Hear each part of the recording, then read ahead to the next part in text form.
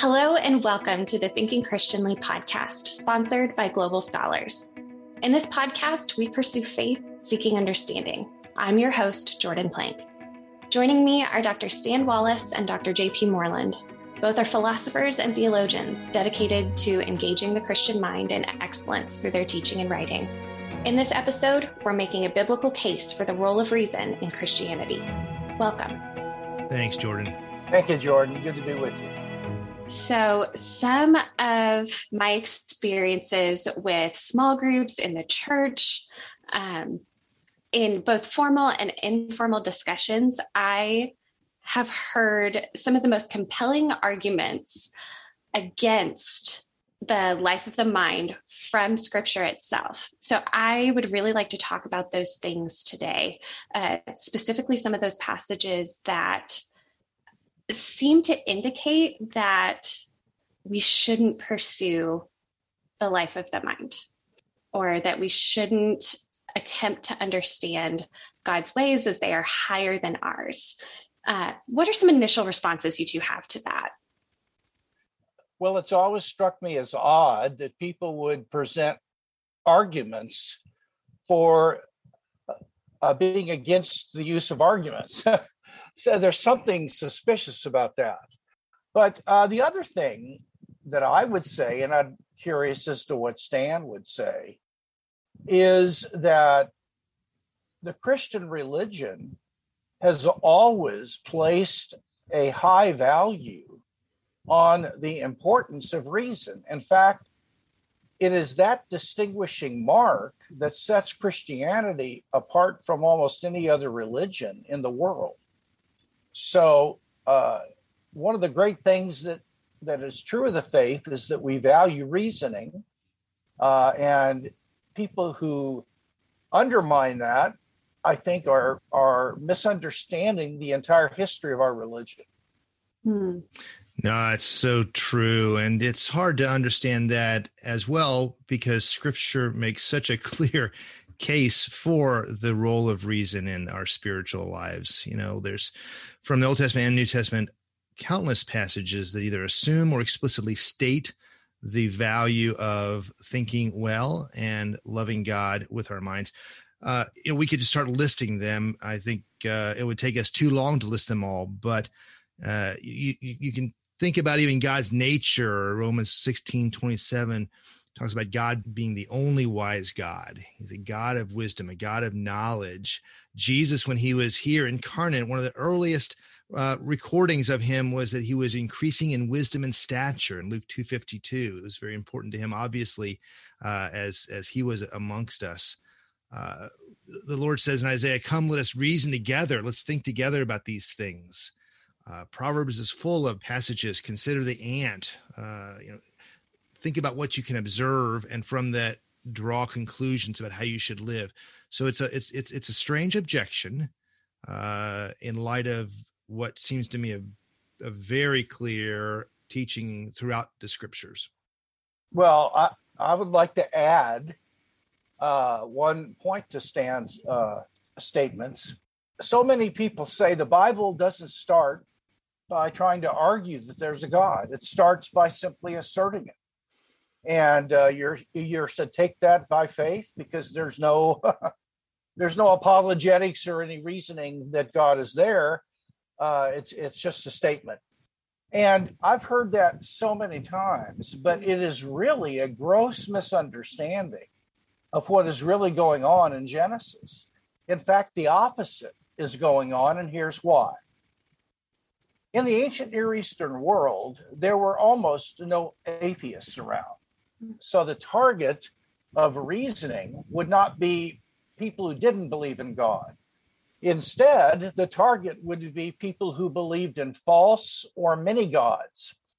And what you have around Israel, among the Canaanites and nations near the people of God, were religions that believed that every spring they would have to engage in frenzied sexual orgies in order to induce the gods to have intercourse so that their seed would fall to the ground and crops would be would sprout up anew in the spring. What Genesis 1 says is something that would be laughed at and treated as literally ridiculous. And that is that horses come from horses. Corn stalks come from other corn plants. And so this issued a test, and the test was this. If our God is the true God, first you will notice that even though we do not engage in these rituals, all we do is plant corn and grapevines and so on, we still have crops because your view of where they come from is false. By the way, if you nations stop engaging in these ritualistic orgies, you will still have crops as well. So you can test who is God, Yahweh or Marduk or one of your deities. Mm-hmm. If you stop doing your orgies in the spring, and if you continue to have crops, we're right. But if you don't, we're wrong. So there is an evidential test that is offered right from the beginning in the early verses of Genesis 1 that involves reasoning and gathering evidence. But it isn't against atheism, it's against the gods of the nations surrounding Israel. In my conversations with people, I've heard two different kinds of objections to the pursuit of the life of the mind as a Christian. One is the person who says his thoughts are higher than my thoughts. And they don't necessarily say that they are choosing sloth or choosing to be lazy about it, but they say something like, that's not how I'm going to spend my time because, he's going to do what he's going to do. So why does it matter?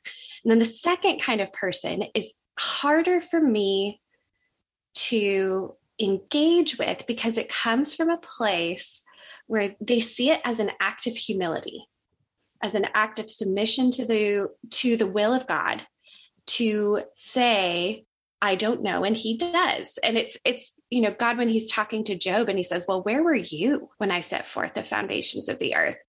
That's the sort of attitude they have, is the attitude Job has at the end of God's word to him, which is, oh, never mind.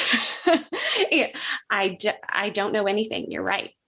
So what are some biblical texts to help us move someone or move ourselves from a place where we see our lack of intellectual engagement as an act of humility to a place of intellectual engagement rooted in humility?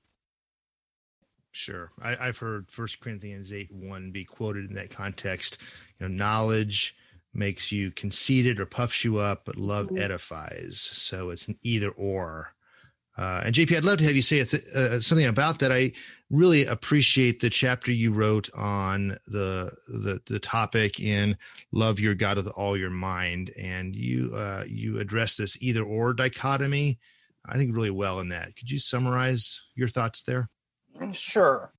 2 points that I would like to make. And the first one is, just because you can't know something exhaustively, it doesn't follow that you can't know it genuinely.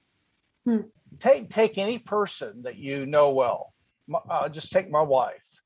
There is so much about her that I cannot know and never will know because I'm so finite. And I could focus on her and we could talk 10 hours a day and I would never run out of things to learn about her. So her ways are above my ways in the same way that God's are. And the issue is not her finitude compared to God's infinitude. The problem is my finitude. So I can't know any object, even an electron, exhaustively. But it doesn't follow that we can't know God truly. And you see all kinds of passages where study to show thyself approved. And we'll look at more later, but it's just a mistake to say that because God's ways are above ours, in that we will never be able to figure all of them out. And anybody who thinks you can is just crazy. It doesn't follow that there aren't a lot of God's ways that we're supposed to know If we weren't supposed to know some of God's ways, why are so many of them revealed to us? So the person who's raising this is making a mistake by confusing total knowledge with genuine knowledge. And because I can't have total knowledge, it doesn't follow that I'm not supposed to pursue genuine knowledge of God and of truths that are relevant to my walk with him and so on. Now, the other thing having to do with pride, practically everything that we can be good at can be something that generates pride or humility. So a person who's good at sports can use that skill to puff themselves up and make them proud, or it can cause them to be humbled by thinking, how lucky am I that I was given the gift of being good at sports so that I could work hard and cultivate those abilities. I feel so privileged. And I've heard a lot of pro athletes make that kind of statement. The same thing would be true of the ability to sing or whatever it might be. So there are cases in Scripture where knowledge does puff up, just like there are cases of beauty or musical ability or whatever that would puff someone up. And what Paul is addressing in that text is the self-centered use of reason, not the use of reason in and of itself. Just like we would never fault somebody for wanting to cultivate their ability to perform good music. It's only if they were abusing it to make themselves better than other people or what have you. When God is speaking to Job, that was what was going on, because it was virtually impossible to understand without access to the divine conversation between God and Satan why this was happening to Job. And all of his counselors gave him reasons. And he was trying to figure out, which I think is a legitimate thing to do, by the way, just as an aside, because sometimes we can actually learn things about what's happening bad to us, and we can fix them with God's help. But in Job's case, all the thinking in the world wasn't going to do him any good. And so he was getting pretty frustrated about the whole thing because he just thought this was pointless. And what God said to him was, you don't know anything. And that was a figure of speech. There was a lot of things Job knew, but your attempt to figure out what I'm doing is coming to a dead end here.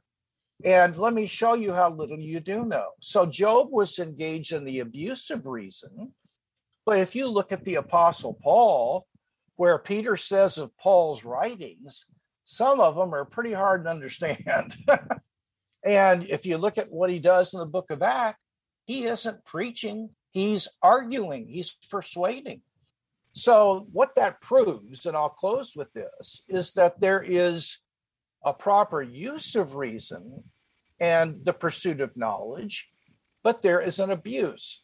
The solution is humility, not ignorance. Yeah, those are some very helpful distinctions. I think that often those nuances are just not discussed, and so people end up making some assumptions that aren't biblical.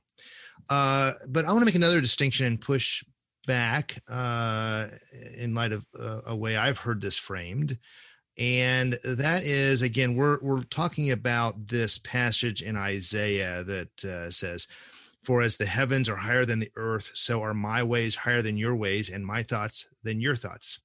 And you made the case that it's a difference of degree, that there's more to know about him. Just like with your wife, Hope, you will never be at the point where we have exhaustive knowledge. But I've heard some say, no, it's not a difference of degree. It's a difference of kind.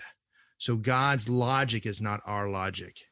We can't use our ways of thinking to know God's mind or God's will, because it's a different way of even engaging in ideas.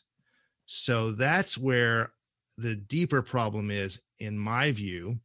And I've always responded, I'd love to hear your thoughts as well, JP, but I've always said, well, if that's true, then we can't trust anything God says to us. In Scripture, if he says, I love you, then we aren't allowed to apply the law of non-contradiction and assume that means he doesn't hate me. And we really have no way to know anything is true about God if we can't apply those basic laws of logic.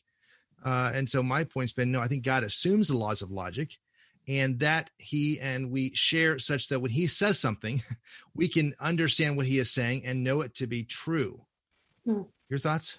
Well, I completely agree with your view on this. If God's logic is different from our logic, then I could not know anything about God, because if I make an assertion that God is love, then I am assuming that that rules out the contradictory of that, namely that it's not the case that God is loving. Right. Or take the very concept of love.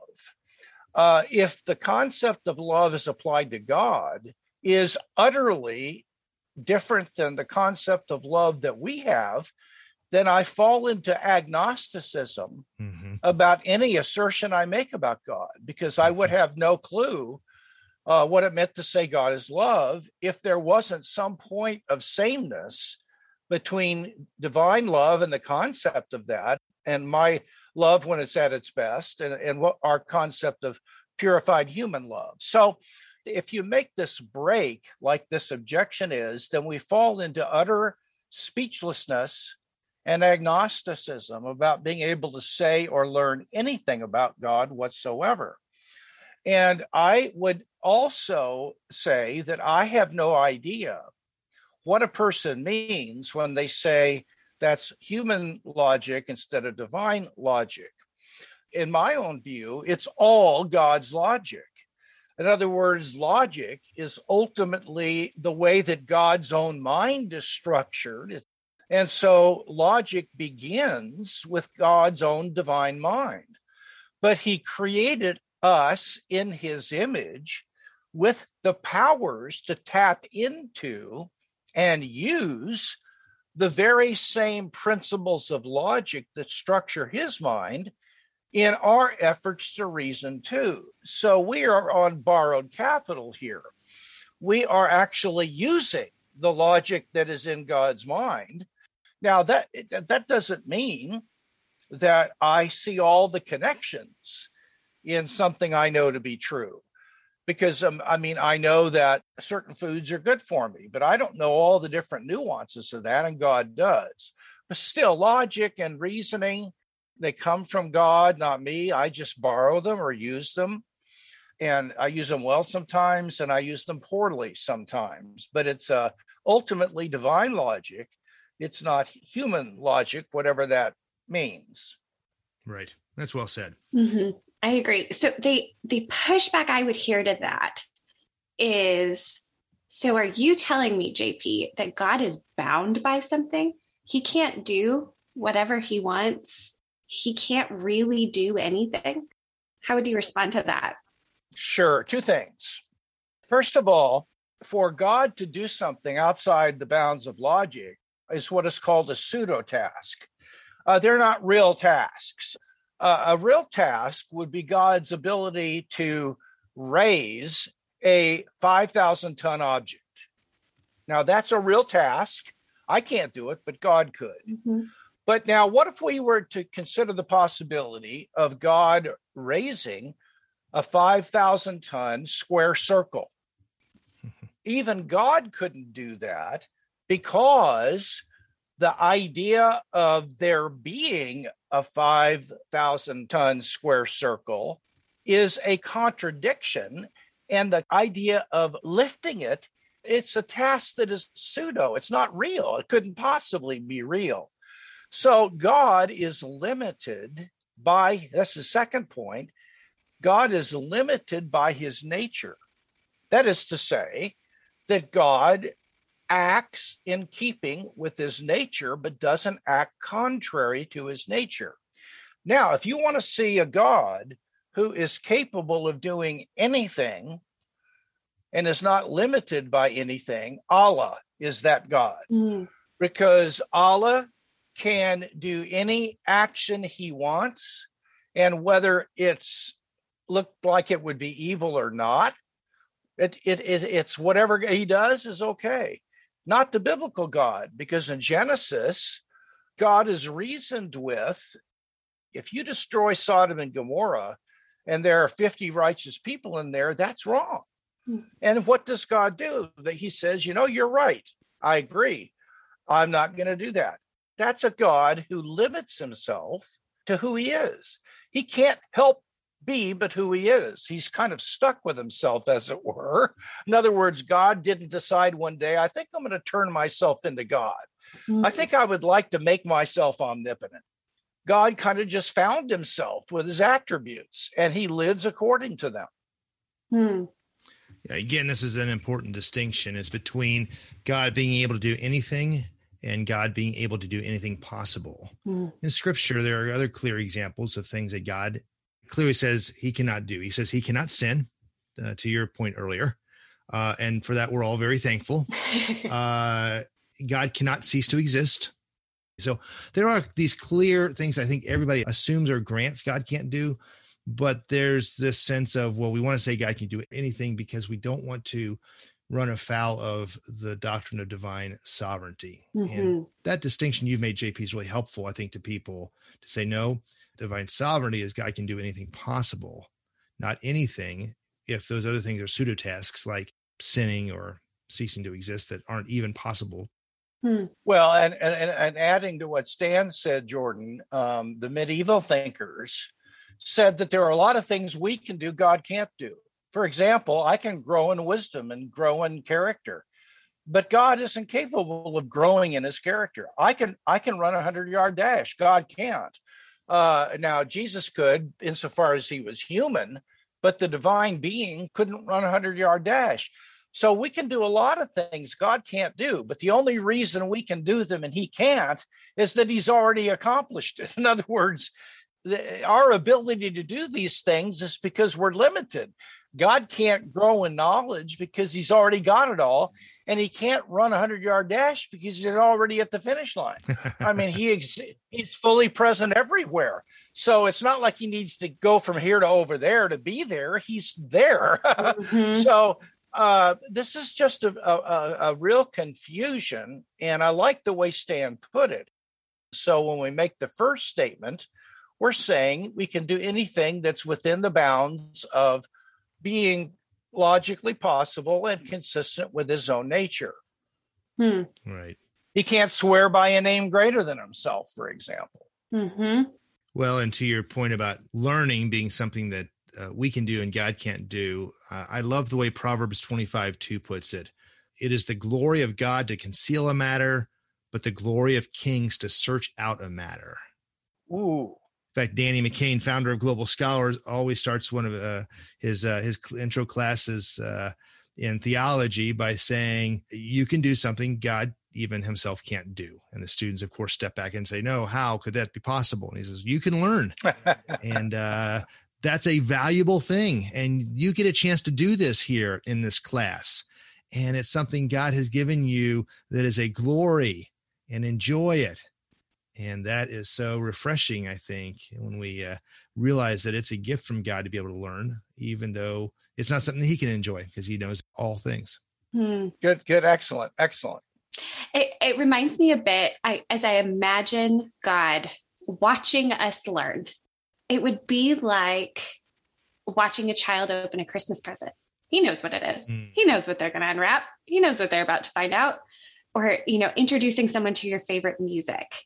And it's almost like experiencing it for the first time again to watch somebody enjoy it. So to think about the joy it may even bring God to watch us learn and grow in wisdom is pretty cool. It's a very good point. Very good point. Okay.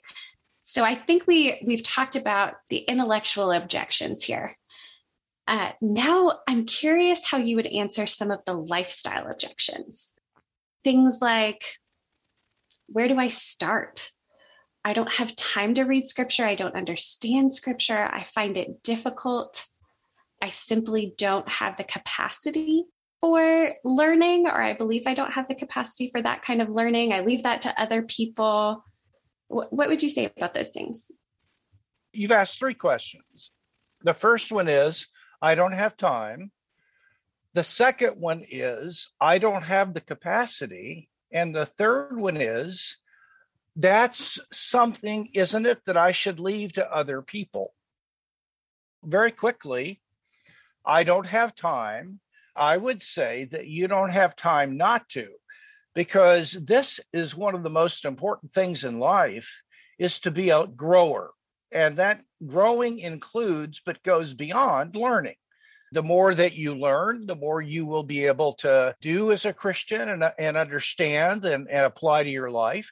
There are ways that you can find to do learning that you do while you're doing other things, like listening to books on tape while you're in the car. The second thing is that I don't have the capacity to do it. You know, most people who think that have a poor assessment of their capacities, because if they don't have the capacity, they still have the capacity to develop the capacity. Like I don't have the capacity to speak Russian, but I have the capacity to develop that capacity if I will begin to go to Russian classes. So a lot of people look at themselves and compare themselves to other people and say, well, I'm not like that person. I just don't have the ability. And my question is always, how do you know that? How do you know that you can't develop that ability if you try a little bit more? Maybe without trying, you've used that as an excuse not to even try. But I would say to you, you could do more than you think. Give it a shot. But now that leads to the third issue, and that is that, gosh, there are other people around that are so much better than I am. Shouldn't I leave it to them? And the answer is yes and no. The yes answer is it's a body of Christ, and we all have different roles. And some people are called to be thinkers and scholars, and people without those callings and giftings aren't supposed to be as good as they are, because they're not supposed to be devoting as much time to it as they do. They should be devoting that time because that's their calling. But it doesn't follow that we shouldn't all be a little better at this than we are. So, for example, I don't have the gift of mercy or hospitality. My wife has those gifts, but I have learned ways to be more hospitable from her, even though I'll never be able to match her because that's not my gifting. But it doesn't mean I can just sit around and say, well, when we have people over to serve them, I'll be a jerk. So everybody has the privilege of developing their capacities to know and learn. But don't compare yourself to someone in the body of Christ who you rightly recognize is called to do that. It's not a fair comparison. Stan, what do you think about that? I'd add that these practical objections are inadequate because Scripture is crystal clear that ought not be our posture as believers. Jesus is asked, what's the greatest commandment? And he says, love the Lord your God with your heart, your soul, your strength, and your mind. He wants us to be in all ways pursuing him, including in our intellectual life. So that's just a clear statement by Jesus about what the ultimate goal of life is, and it includes growing in our love and knowledge of God. Furthermore, in 1 Peter 3:15, we're told clearly that if anybody asks us or has questions about the faith and isn't sure, we ought to be able to give them a reason, a defense, to give evidences and arguments as to why these things are true. And so to take that view, you just have to go contrary to so many clear teachings of Scripture that make it plain that part of our walk with Christ and ministry involves our growing knowledge of the truths of the faith. We will return to the show in a moment, but first, a word from our sponsor. As a listener to this podcast, you understand the importance of ideas. Right now, the next generation of leaders in universities around the world are being taught ideas that will shape their values and how they lead. Global Scholars equips Christian professors to teach and model biblical truths and values to help students learn to think Christianly. Please visit www.global-scholars.org to learn more. And now, back to the show. Something both of you touched on is if we are looking to other people to be the ones who love the Lord with all their mind. I'll love the Lord with all my heart. You love the Lord with all your mind because your mind is better at it. That reminds me of 1 Corinthians 1, where they're talking about, I'm with Paul, I'm with Apollos, I'm with John Piper, I'm with Timothy Keller. We are asking these teachers to decide these things for us and then just trusting, kind of blindly sometimes, those people to have better reason than we do. I think there, when we stand before the judgment seat, I will not be able to say, well, I just kind of did whatever Timothy Keller told me to do, or I just did whatever JP Moreland told me to do. Be careful there. Right. So I think, as we're talking about worldly wisdom or things like that, I think that's what Scripture's warning us against. Well, let me take a page from where you went, 1 Corinthians 1, because verse 17 of 1 Corinthians 1, where Paul says that I did not come to you in cleverness of speech when I preached the gospel of Christ. And in fact, he sort of bookends his whole discussion about worldly wisdom by beginning with verse 17. But in chapter 2, verse 4, he says, my message and my preaching were not in persuasive words of wisdom, but in the demonstration of the Spirit with power. Now, you have to understand that in Paul's day, there were itinerant preachers who traveled, and they were gifted. They were not Christians. They were just public speakers and orators who were gifted at rhetoric. In fact, when I took a preaching class at Dallas Seminary, we began by reading how to prepare a speech or a talk from the ancient Roman and Greek orators of Paul's day, because they did unbelievably advanced work on crafting and using hand gestures and pausing and tone of voice. It's unbelievable what they learned about how to persuade people giving a talk. And you could pay them to persuade an audience on either side of an issue. You paid them for whichever issue you wanted them to persuade, and they do it. Now, when Paul says, I didn't come to you like that, he doesn't mean I didn't come with reasonable arguments. I'll come back to that in a minute. He meant I did not present myself to you as a Greek or a Roman rhetorician or orator, because in the secular literature of that time, when they described these rhetoricians, they talked about learning how to bring persuasive words of wisdom and cleverness of speech.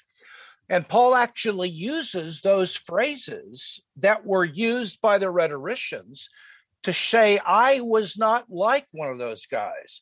I didn't come to you and try to persuade you by my speaking abilities, by the giftedness of my oration. But he did come, although this particular passage doesn't tell us this, he did come presenting arguments and using rational argumentation. You see that, for example, later in 1 Corinthians 15, where he provides evidence for the resurrection by appealing to eyewitnesses that were still around when Paul is writing this to them. In the book of Acts, I challenge our viewers to look at Acts 14, Acts 17, Acts 19 and 20, where Paul set up the school of Tyrannus. And you're going to find that all throughout the book of Acts, he engages in, and the Greek word there is he dialogizomai, or argumentatively persuaded. He used arguments and reasoning all the time. So then what he's talking about in here is coming as a person who is relying on orative abilities or the abilities as a speaker. Now, the other thing I'll say quickly is when he says that the gospel is foolishness, this was foolish to the pride. Because the idea of a Jewish contractor who worked with his hands being executed by Roman crucifixion, and if you will believe in him, you will be with God forever. That was just, why would anybody want to stoop so low to buy into something like that? It wasn't that it wasn't capable of being backed by evidence. Paul does that in 1 Corinthians 15. And in the book of Acts, this was rather the idea that by pure reason, the Greeks could not figure out what God was doing in history, because the pure philosophy can't tell you that. They needed to hear what he had done. And what he did was backed by evidence in 1 Corinthians 15. But for right now, what I'm going to tell you he did probably is going to be hard for you to choke down, because it's going to sound like it's going to be an offense to your ability to pull yourself up by your own bootstraps. You have to harmonize 1 Corinthians 1 and 2 with the book of Acts of 1 Corinthians 15. And that's the best way to do it. An offense to your ability to pull your own self up by your bootstraps. That is an excellent word. I'm struck so often in scripture at how little has changed. Isn't that amazing? Stan, what are your thoughts here? JP's point about harmonizing these passages of Scripture is so important. When we try to interpret Scripture, we want Scripture to help interpret other Scripture so that we have really the mind of God and don't pull one thing out of context.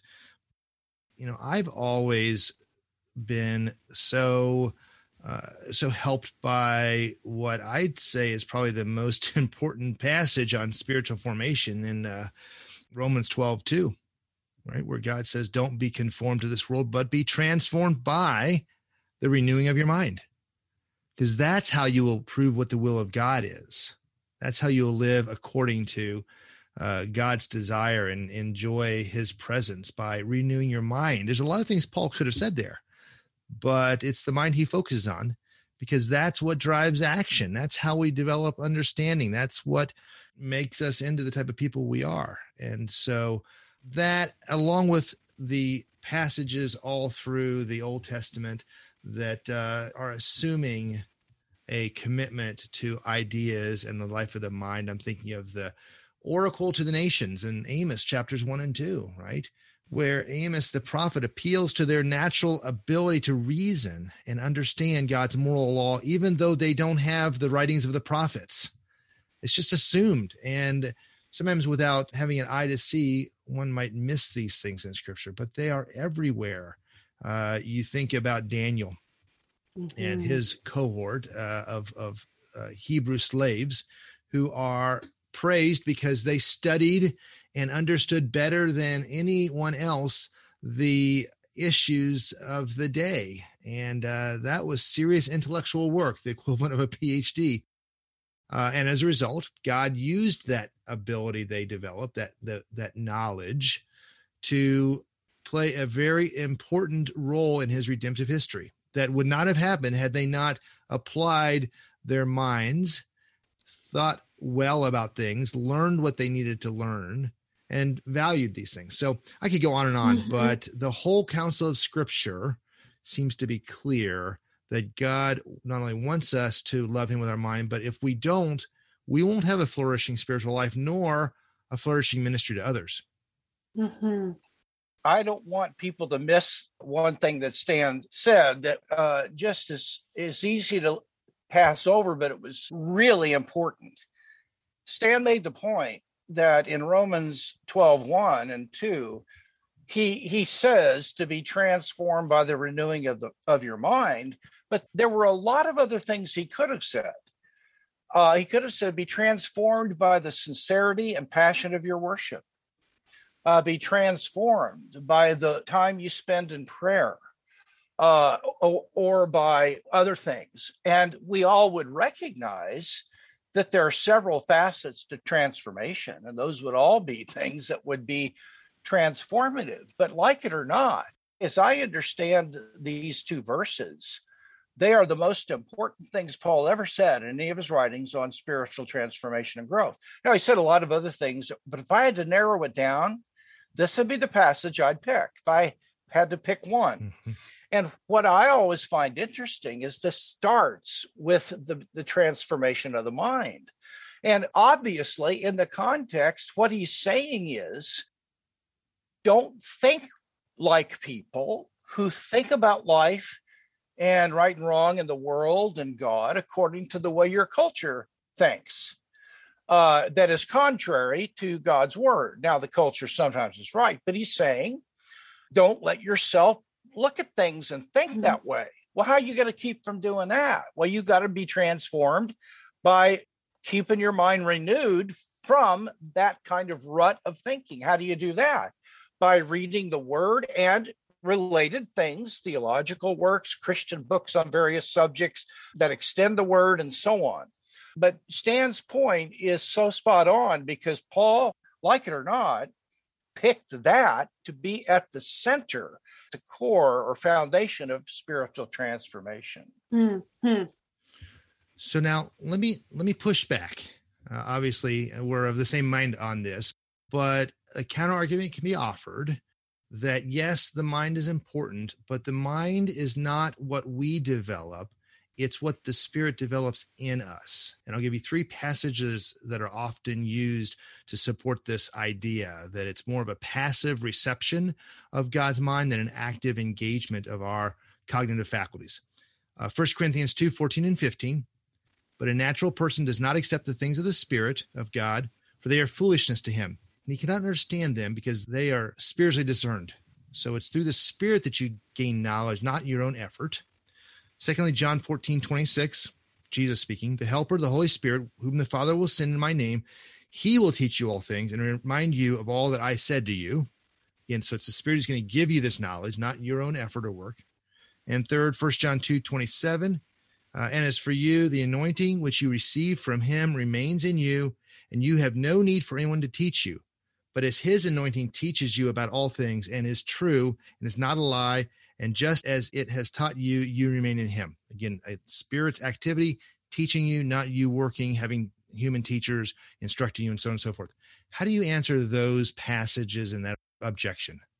Right, good. Well, those passages have got to be being misunderstood before we even look at the details, because we are told elsewhere, show thyself approved, handling accurately the word of truth, study to show thyself approved.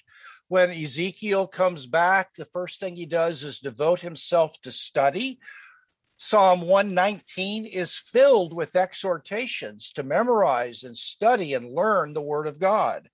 Luke says at the beginning of his gospel that he investigated everything carefully from the beginning so that they might know the exact truth. That meant he did his research in writing his gospel, and we could go on and on. So there are so many examples that run contrary to the way these passages are being interpreted that we might want to know, is there another way to understand them that harmonizes these with the rest of the word? And it's not hard to find them. I did a detailed study of the 1 Corinthians text that you mentioned. There are 2 Greek words that could have been used for accept. And the word that is used is to embrace something you already understand. So it's like, you know this, now embrace it. So that the word is talking about resisting not knowing. In fact, in order to accept, you have to already know, or you can't accept, because the presupposition is that you are to accept this now that you know what it is and know that it's true. Don't keep resisting. Now, it says they can't be understood because they're spiritually appraised. The term understood there is not the typical word to know. It is more typically used to enter into. It's very much like Adam knew his wife Eve. So the Hebrew concept of understand that is intended by that word isn't just to know about or to have knowledge of, but it's to embrace and enter in and accept it. And the point of this is that without the Spirit of God helping you, it's not that you can't know it cognitively, you'll resist it. You will not embrace it and apply it to yourself. You will continue to treat it at arm's length. Now, if we go over to the passage in John, you have to understand that sometimes a scriptural passage is addressing a historical situation, but it applies equally to us, like the commands of Israel to move into the land that they were promised. Now, there's also something in there about loving the Lord your God and passing on his teachings.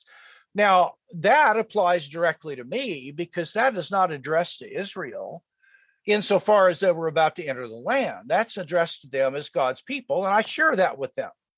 But I'm not trying to enter a land that only applied to them. In the passage in John 15, it is very, very clear, if you study it carefully, that this passage is being addressed to the 12. It is not addressed, for the most part, to us. Now, that doesn't mean there aren't things that are said to the 12, only simply insofar as they're Jesus followers, and that would apply equally to us. So there's a lot in there that applies directly to us, not indirectly. But there's some of it that was meant specifically for them. And that promise that the Spirit would teach and lead them is a promise of inspiration, not illumination. And so the promise is that when you are coming to tell people of my teachings and what I did and writing them down, don't worry. The Holy Spirit will bring to your mind the things that I taught. So that's the point, is that the 12 were going to receive the Spirit's help in remembering what Jesus said. Now, when you come to the passage in 1 John, and you have no need of anyone to teach you, if that's true, why would John have to teach them that? If they really did not need anyone to teach them, then they would intuitively know that without anybody saying a thing. But John had to teach them that. Now, what sense does that make? Plus, John does a lot of teaching in his gospel and in his 3 epistles. If he really means that you don't need anyone to teach you, he is contradicting his own assertions by his entire lifestyle and what he did. I can't actually believe that's true. What he's doing is he's dealing with a time in the church toward the end of the apostolic era when false teachers were beginning to creep into the church. And you can look at Jude, 1st, 2nd, 3rd John, 2nd Peter, 1st Peter, and you can begin to see in some of these later epistles evidence that there were these false teachers creeping into the church in kind of record numbers. And they were claiming to have special knowledge about God. And you would have to listen to them before you could know that. And what Peter is saying, if anybody comes along and tells you that they're the only one that can teach you something because they have this special insight, don't listen to them. You don't need anybody to teach you what you already know, because you've had the word given to you, handed to you by apostolic authority, and you have that to listen and study. Don't listen to other people who are trying to take you astray. So this is addressed in context to false teachers, not to the need for teaching altogether. Okay, so here would be some pushback to that in Colossians 2:8. See to it that there is no one who takes you captive through philosophy or empty deception in accordance with human tradition, in accordance with the elementary principles of the world, rather than in accordance with Christ. Well, the Greek construction there very clearly ties vain and empty together. My translation says, don't be led astray by vain and empty philosophy. It would be like me saying to you, don't you dare eat the spoiled food in the refrigerator. That doesn't mean you shouldn't eat food. It means you shouldn't eat the spoiled food. And what he's saying is, don't be sucked into vain and empty philosophy. It isn't saying don't listen to philosophy at all. And again, if it meant that, Paul himself is denying that, because if you look at his speech in Acts 17, he cites two specific Greek philosophers and poets. And in Colossians chapter 1, he talks about the pleroma, or fullness of God. And that was a concept that came from a form of Gnosticism that was in Corinth, where they thought God was pure spirit and the earth was evil matter, and God could therefore not do anything in the world, or he'd stain himself with evil. So there was a hierarchy of ranked angels between God and the earth, and the lower you got, the more physical these beings became. So God only interacted with the angels that were 99% spirit and only 1% matter. And finally, you get down the chain till you get to those angelic beings that are 99% material. That whole hierarchy of angels mediated between God and the earth. It kept him from having to get stained. And that was called the fullness, or the pleroma. And what Paul says is, Jesus was the pleroma of God. He was the mediator, not the highly ranking orders of angels from pure spirit to material.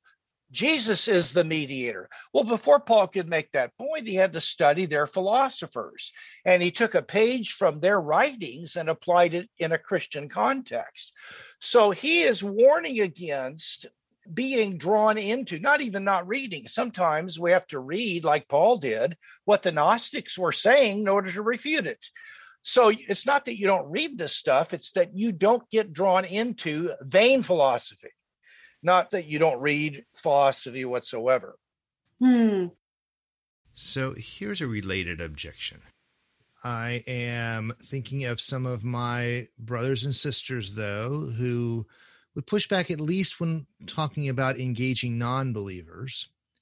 And again, to somewhat the point of the 1 Corinthians 2 passage in the natural person, that the doctrine of total depravity means that our minds are such that they cannot understand anything that is a spiritual truth. And so we ought not to look to and engage in reasoned dialogue and thinking about these kind of issues with the unbeliever. I've got some thoughts on that, but I'd love to hear yours, JP. Well, you can't light a match without striking it. But if you don't also have oxygen there, you can strike it until it's blue in the face and it's not going to light. Similarly, a person can't get converted without the Holy Spirit lighting him up. But it doesn't follow that there doesn't have to be oxygen present. That is, the cooperative co-laborship of humans persuading someone. Just because it's the striking that lights the match, it doesn't mean oxygen's irrelevant. In fact, it's necessary. And just because it's the Spirit who persuades, it doesn't mean human agency, like oxygen, doesn't need to be present as well. If we do say it's not needed, then Paul again contradicts this all throughout the book of Acts. Indeed, some liberal scholars who take the interpretation that you're pushing as a devil's advocate say that Paul, when he gave the speech in Acts 17, got nailed, and he couldn't handle the criticism he got. So he backed off of it. He's tucked his tail between his legs, and he says, okay, I learned my lesson. I'm not going to reason anymore like I did with those folks on Mars Hill. I'm going to stick to the foolishness of the cross. And he changed his mind in 1 Corinthians 1 and 2. I don't believe that. I think they're consistent. Well, he states as much in 2 Corinthians 10:5. We destroy arguments and every lofty speculation raised up against the knowledge of God, and take every thought captive to the obedience of Christ. So perfect. Certainly didn't back off, but affirmed it and challenged the Corinthian believers to do the same. Excellent. I think also there's I don't know if I want to say misunderstanding, but a different understanding of what is meant by total depravity that drives this objection. Clearly, Scripture says that we are all fallen. Every dimension of our being is affected by the fall, every relationship we have, everything. And so there's a totality in that sense. I'd call it an extensive totality. It extends to every part of our being, including our mind.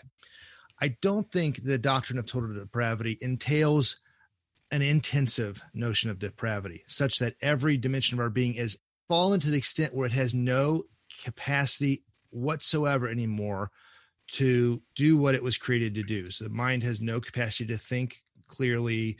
The emotions have no capacity to experience true love or remorse, etc.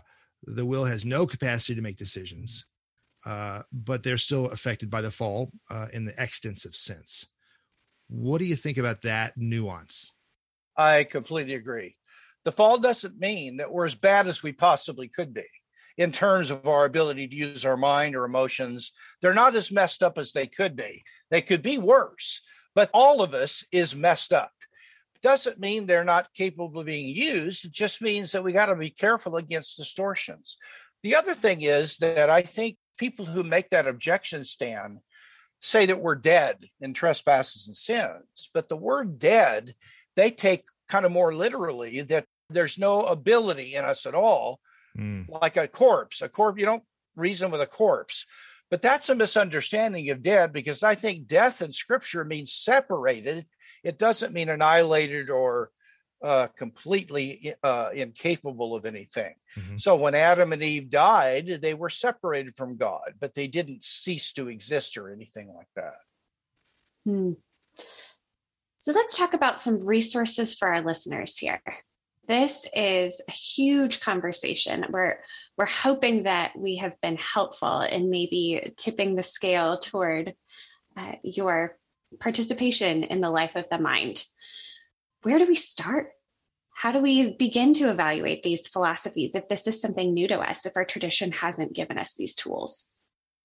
Well, I'm going to jump in so I can toot JP's horn a bit. This book here, Love Your God with All Your Mind, The Role of Reason in the Life of the Soul, I think is a tour de force on these issues. It not only addresses the objections we've talked about, but goes on to talk a lot about how, as we learn to obey the greatest commandment, we really do flourish in our walk with God and our ministry. So that's the place I'd say to start. And JP, in the index or the appendix, you've listed a lot of other resources from there that are really helpful too. Yeah, I have nothing to add. Thank you, Stan. Appreciate that. I believe that book is in its second edition. Yes. And there are resources for groups too. Is that correct? That's right. Great. Well, those we will link in the show notes. Anything else, Stan, you'd like to add? I would just add that I've tried to curate and collate resources that I found helpful on my website that listeners might find helpful. Mm-hmm. And I can't fail to mention JP's great website as well, which is one of them that I have listed on mine that has a lot of his work and thoughts on these things. Wonderful. That brings us to the end of this edition of the Thinking Christianly podcast. I hope you've enjoyed this conversation in the pursuit of faith, seeking understanding. Be sure to check out today's show notes at www.thinkingchristianly.org/podcasts, where you can find more information and the resources we discussed, as well as share your thoughts to keep the conversation going. If you found this episode helpful, please help spread the word by leaving your review on your preferred podcast platform. And share this podcast with others who may enjoy the conversation. Be sure to check out Stan's other podcast, College Faith, to help Christian students thrive during their university years. Visit www.collegefaith.net. And finally, please do visit our sponsor, Global Scholars, at global-scholars.org to help equip Christian professors to share God's truth and grace with their students and colleagues. Until next time, this is Jordan Plank, encouraging you to think Christianly.